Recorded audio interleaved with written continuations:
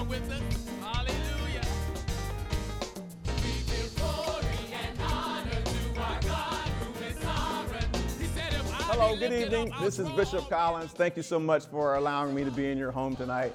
I count it a privilege to be here. I have an incredible word for you tonight as we continue our holy month, if you will, messages. The message tonight is called The Coming of Our King. And I want you to know that Jesus Christ is coming back again. And if we look at the world we're living in today, if we survey the landscape of what's happening in the world today, not just America, you got to think that he's coming back soon. Come, Lord Jesus, come. But we want to look at the fact that Christ is coming back soon, and what is our response? What should our response be as we live our life today? So let's go check out the message. I'll be back in just a few minutes.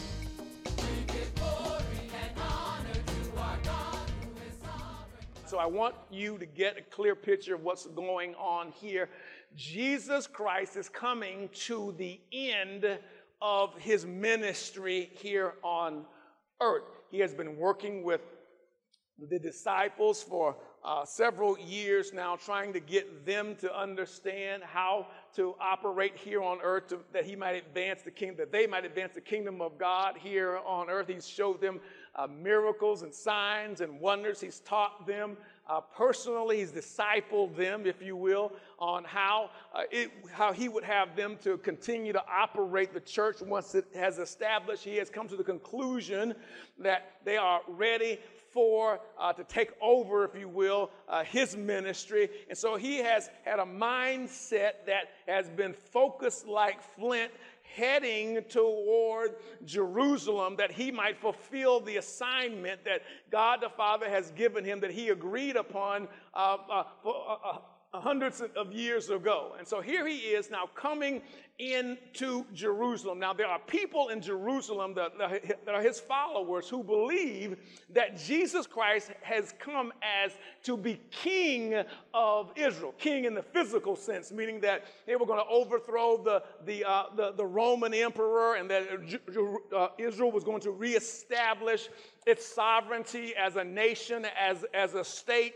They did not understand that he was a spiritual king and not a physical king. So what we see going on here is they are celebrating his kingship, but they see it as a physical kingship and not as a spiritual one. And so here is Christ getting ready now to make his triumphant entry, if you will. And there are people who are so excited because of the miracles they have seen. This is on the backside of Lazarus, him calling Lazarus out of the grave, and people are beginning to see him as the savior of Israel, as a savior of the nation, if you will. And so now they've got this donkey, and they've put Jesus on it, and what a blessed privilege to have Jesus riding you anywhere in the name of Jesus Christ. And this donkey, and they are coming. They went up to the mountain, but now they're ascending off of the mountain, then down into Jerusalem. And so they've got people now that are shouting. One example says they're shouting Hosanna.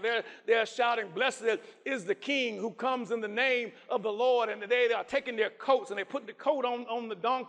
And they took the coats and threw them down in the road so the donkey wouldn't have to walk on the dirt. And they're cutting down palm trees, and they're laying the palm trees down. That's why they call it Palm Sunday. They're laying the palm limbs, the palm branches down, and it's the triumph.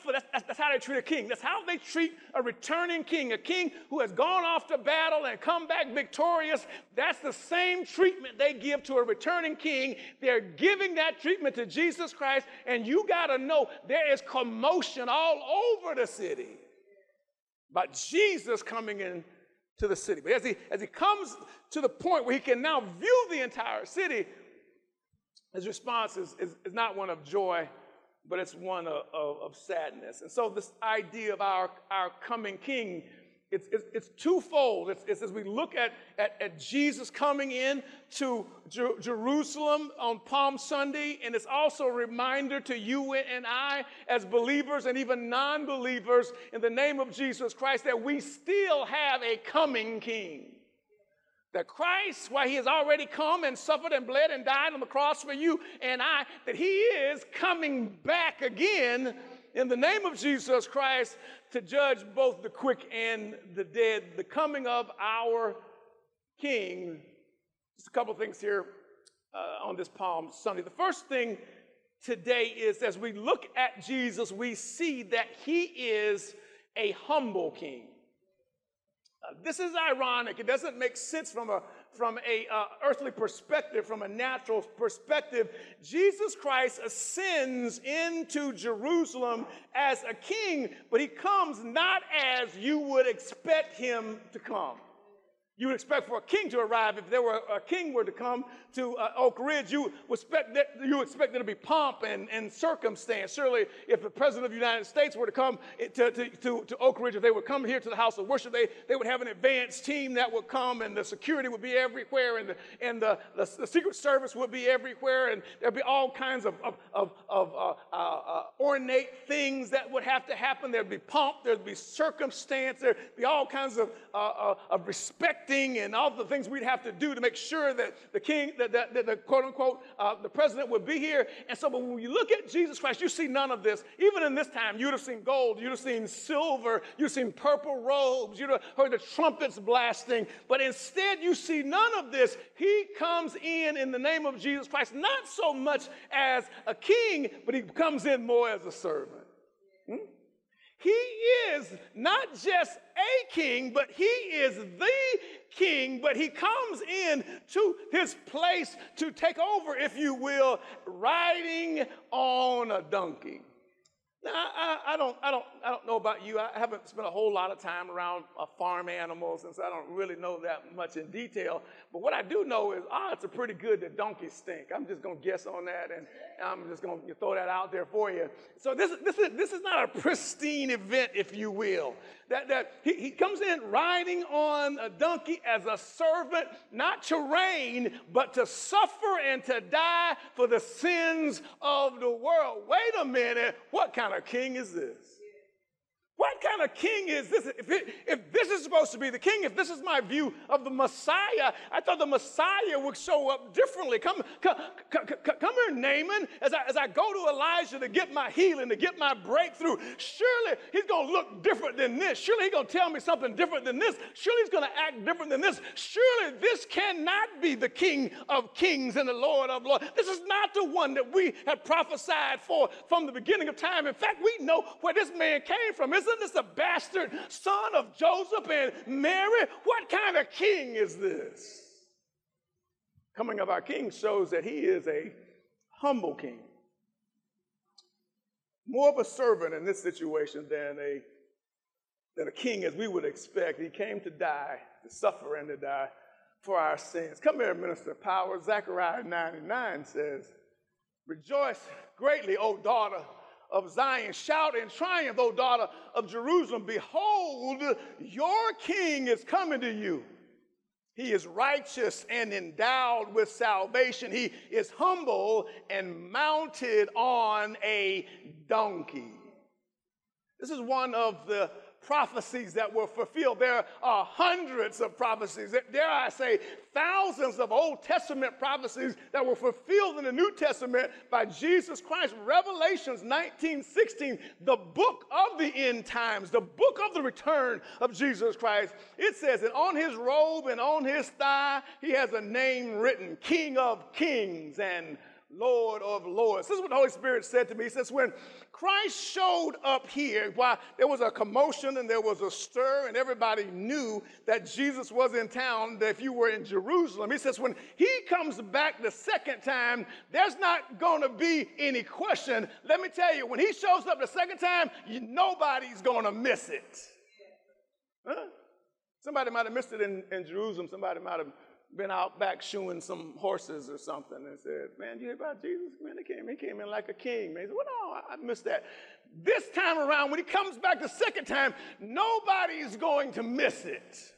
Everybody's going to know who it is. You're going to see it all over him. King of kings and Lord of lords.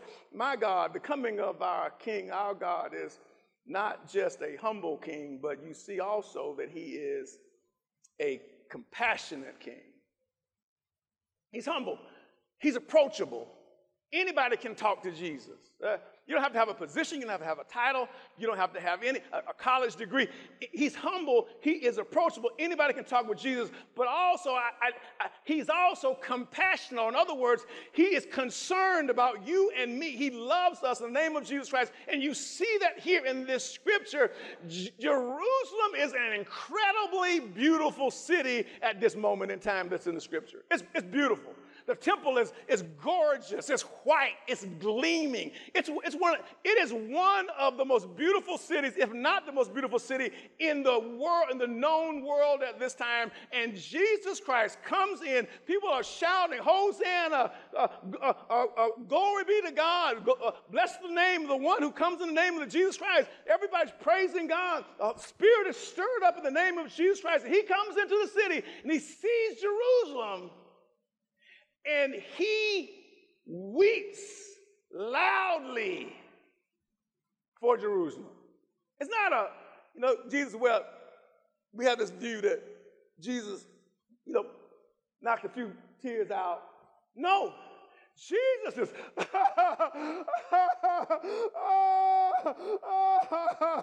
that's the type of crying Jesus is doing over the city. Stay with me.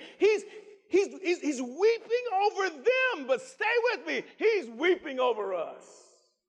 He's weeping not over Jerusalem and the mist that's happening in Jerusalem, but in this moment, he's weeping over future generations that would make the same mistake that Jerusalem is making even now. He is weeping for their spiritual weakness. They are not strong spiritually. First of all, they are led by Pharisees and Sadducees who are more concerned about being politically correct than they are about, in the name of Jesus Christ, honoring God. They're more concerned about taking the word of God and manipulating it and making it work out so that their coffers are full with the money of the people than they are about honoring God. And he is weeping loudly for them. He's lamenting over their spiritual weakness, over their spiritual ignorance, that they have the word, but they don't understand what the word means in the name of Jesus Christ and the consequences of the word. He's weeping for their spiritual arrogance.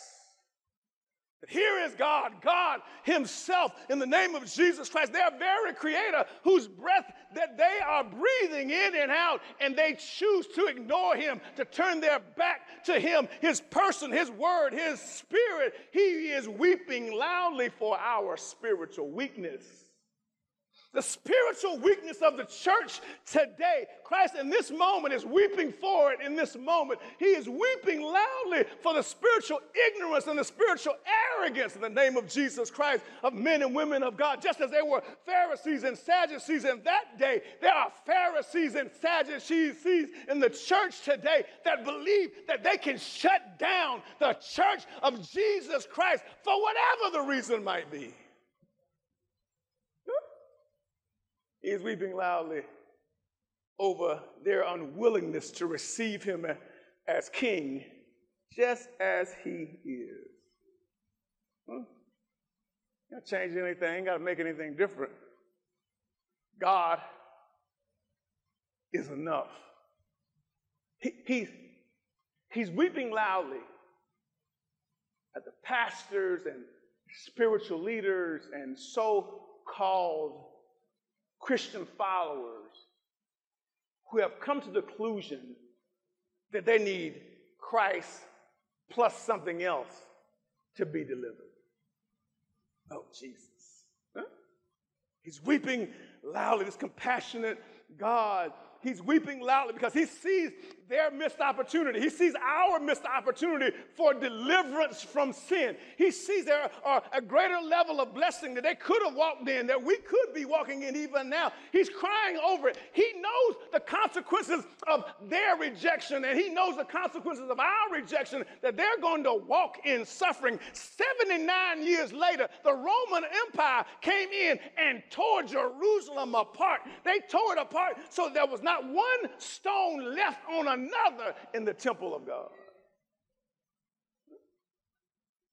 A lot of people have been asking questions and wondering about how the home for the homeless children in Mexico is going. I want to thank all of you so many of you that have supported us both with prayers and with your financial support. I want you to know that the project is moving forward rapidly.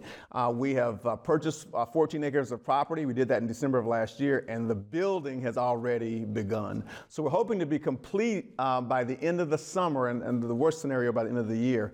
I want you to pray about prayerfully continuing support if you've already been giving, but if you haven't been, to join us, to partner with us, to help us to build this home that's going to have an incredible impact for the children in that area. So thank you in advance for your support, for your prayers, and for your financial support. Thank you. He's a compassionate king. He loves us. He cried, he lamented, he wailed loudly because of his compassion. Because he loved us so much and he wanted the best for us. He wanted the best for them. But they chose to go their own way. Romans 5:8 says, but God knows his love for us in that, God shows his love for us in that while we were still sinners, Christ died for us, or he died for you and I. God shows his love for us in that while we were still going our own way, while we were still rejecting him, while we were still turning our back on him, he went the whole way and died on the cross for us. That's a compassionate God. John 3:16, most well-known scripture in the world. For God so loved the world that he gave his only son. I could stop right there.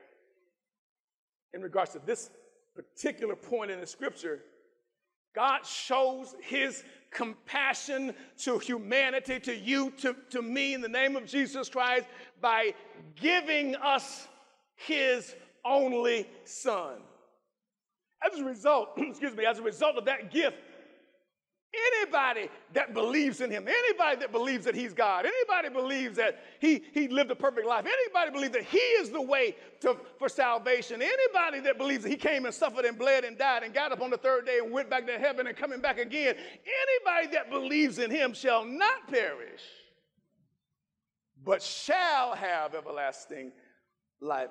I got a returning king. I got a king that's coming back. We're looking here. This king is coming in to the city. The coming of our king. We see a humble king. We see in the name of Jesus a compassionate king. But lest we miss it completely, we see a holy king. A holy king. We see a sovereign God. We see a sovereign God dressed in humility and compassion, stepping into humanity to accomplish for humanity what humanity cannot accomplish for itself. We see a sovereign king, for Jesus Christ is God. Make no mistake about it. I know he was born of a virgin. I understand that. You don't know the background of that. I got time to preach it today in the name of Jesus Christ. But he is all God and all man, both at the same time. That's impossible. There's nothing that is impossible with God. He's all God and all man at the same time. Jesus Christ is God. Mary's baby is God. In the name of Jesus Christ, and as the Holy King, as the sovereign God, he is to be blessed, celebrated, and worshiped. As Savior, as Lord of Lords, as King of Kings, he is to be blessed. Oh, I bless the name of Jesus Christ. He is to be celebrated. He is to be venerated. He is to be exalted. He is to be talked about in terms as no one else can be or should be, and he is to be worshiped in the name of Jesus Christ because he alone is God. He's a holy King. Look at the scripture as we read through it. Let me prove it to you. Look at verse 32. Verse 32. So those who were sent away, Those who were sent went away and found it just as he had told them. Things happen just the way God says they're going to happen. Great is his faithfulness to me. Huh? Whatever it is he said, oh Jesus, whatever it is that he said is going to happen. I don't care what the odds are. I don't care what the president said. I don't care what the police said. I don't care what the preacher at the church down the road that ain't really a church in the name of Jesus Christ said. I don't care what your brother said, what your sister said, your mama said, your children said. If he said it, it's going to happen just like he said it. And if it doesn't happen the way that you think that he said it, here it is. The problem is not with him. The problem is with you. You don't understand what he said in the name of Jesus Christ. He's a holy king, a sovereign God. Things happen just the way he says they will happen. And here it is. He does not need to ask for permission. And here the reality is he must not ask for permission. Now, look at verse 33, 34. You know what they said. What y'all doing? They down there with the colt now. They untying the colt. The owners of the colt, people who are rightful owners, quote unquote, supposedly rightful owners of the colt say, what y'all doing?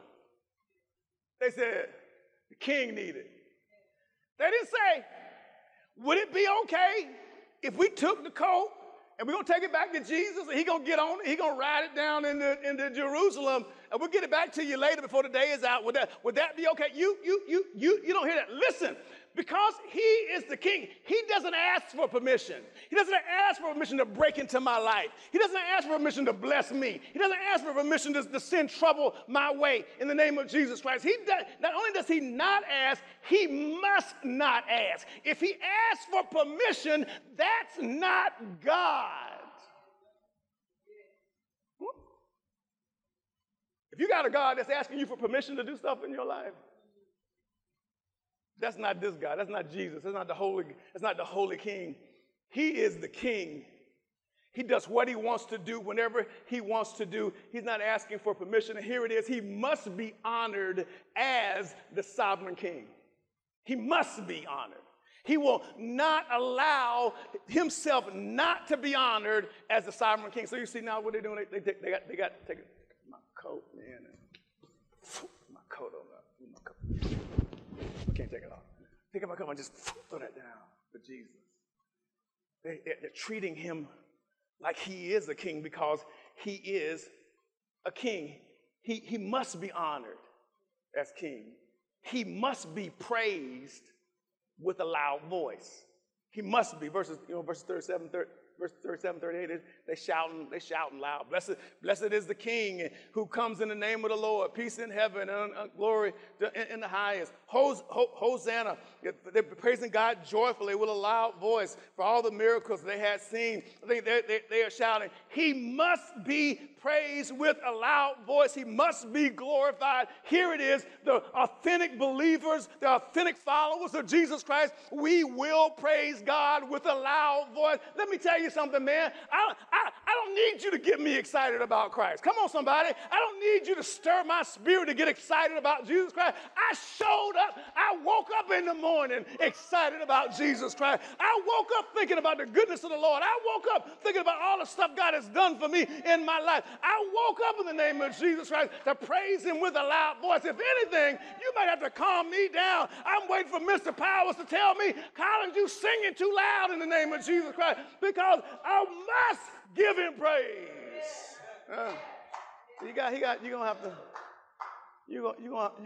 have to praise him. He's a holy king. He must be praised with a loud voice. He must be glorified. He must be praised and adored because his kingship, his holiness demands it. Stay with me. Stay with me. Stay with me. Verse 39. The Pharisees say, just like folk are saying today, hey,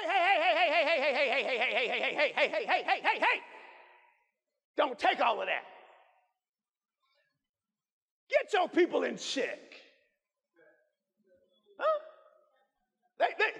singing and dancing and treating you like a king. And now they're talking about that blessed is the King who comes in the name of the Lord, peace in heaven and glory in the highest. You don't know, that's what's recorded that they're saying. You don't know whatever else they are saying. And so whenever you get excited about God, whenever you get excited about the person of Jesus Christ, whenever you start flowing in the Spirit and just letting the Holy Ghost do whatever he wants to do in you in the name of Jesus Christ, there will always be the voice of the enemy that says, hold on, wait a minute, don't take all of that. Can't you get in check?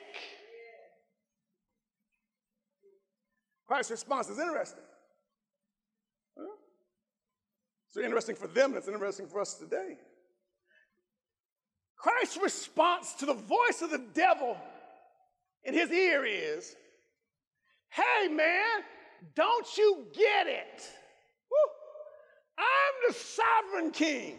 I'm the creator of it all. I'm God himself in the flesh. Don't you get it? I can put them in check.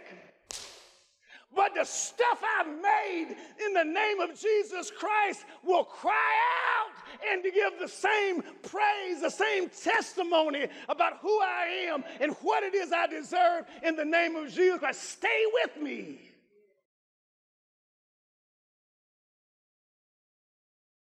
Well, I hope you found that message to be a blessing.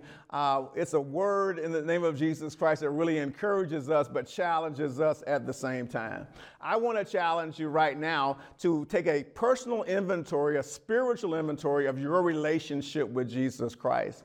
Christ loves us so much that he died on the cross for our sins, that we might have the right to eternal life by faith in his atoning work on the cross. Or in other words, because Christ died on the cross for our sins, he wants us in a relationship, a personal relationship with him. I want to give you the opportunity today, give everyone the opportunity today to give their hearts to Christ.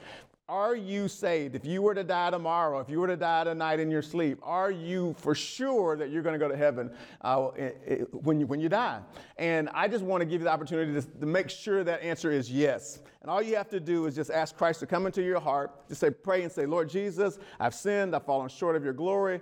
I want you to be my king, Lord God. I want to go to heaven when I die. I want to be saved, Lord God. I want you to be my Lord and my Savior, my Master and my King. I surrender my heart to you. It's that simple. And when you do that, it's the best thing that you or I could ever do. God steps in, the Holy Spirit, God steps in and changes our lives, changes the landscape of our lives, changes the destiny of our lives, changes the eternity of our lives. And I want to give you that opportunity to do that today. If you've done that today, if you've prayed that prayer today, let us know. We want to pray with you. We want to pray for you. Just send us an email or call us on the phone and let us know. And we'll be happy to partner with you in prayer for your growth in Jesus Christ. So thanks again for allowing us to be in your home. We do count it as a privilege and we count it as a pleasure and a joy. We're praying for you. We ask you to pray for us, and we'll see you next week at the same time and the same channel. Bye-bye.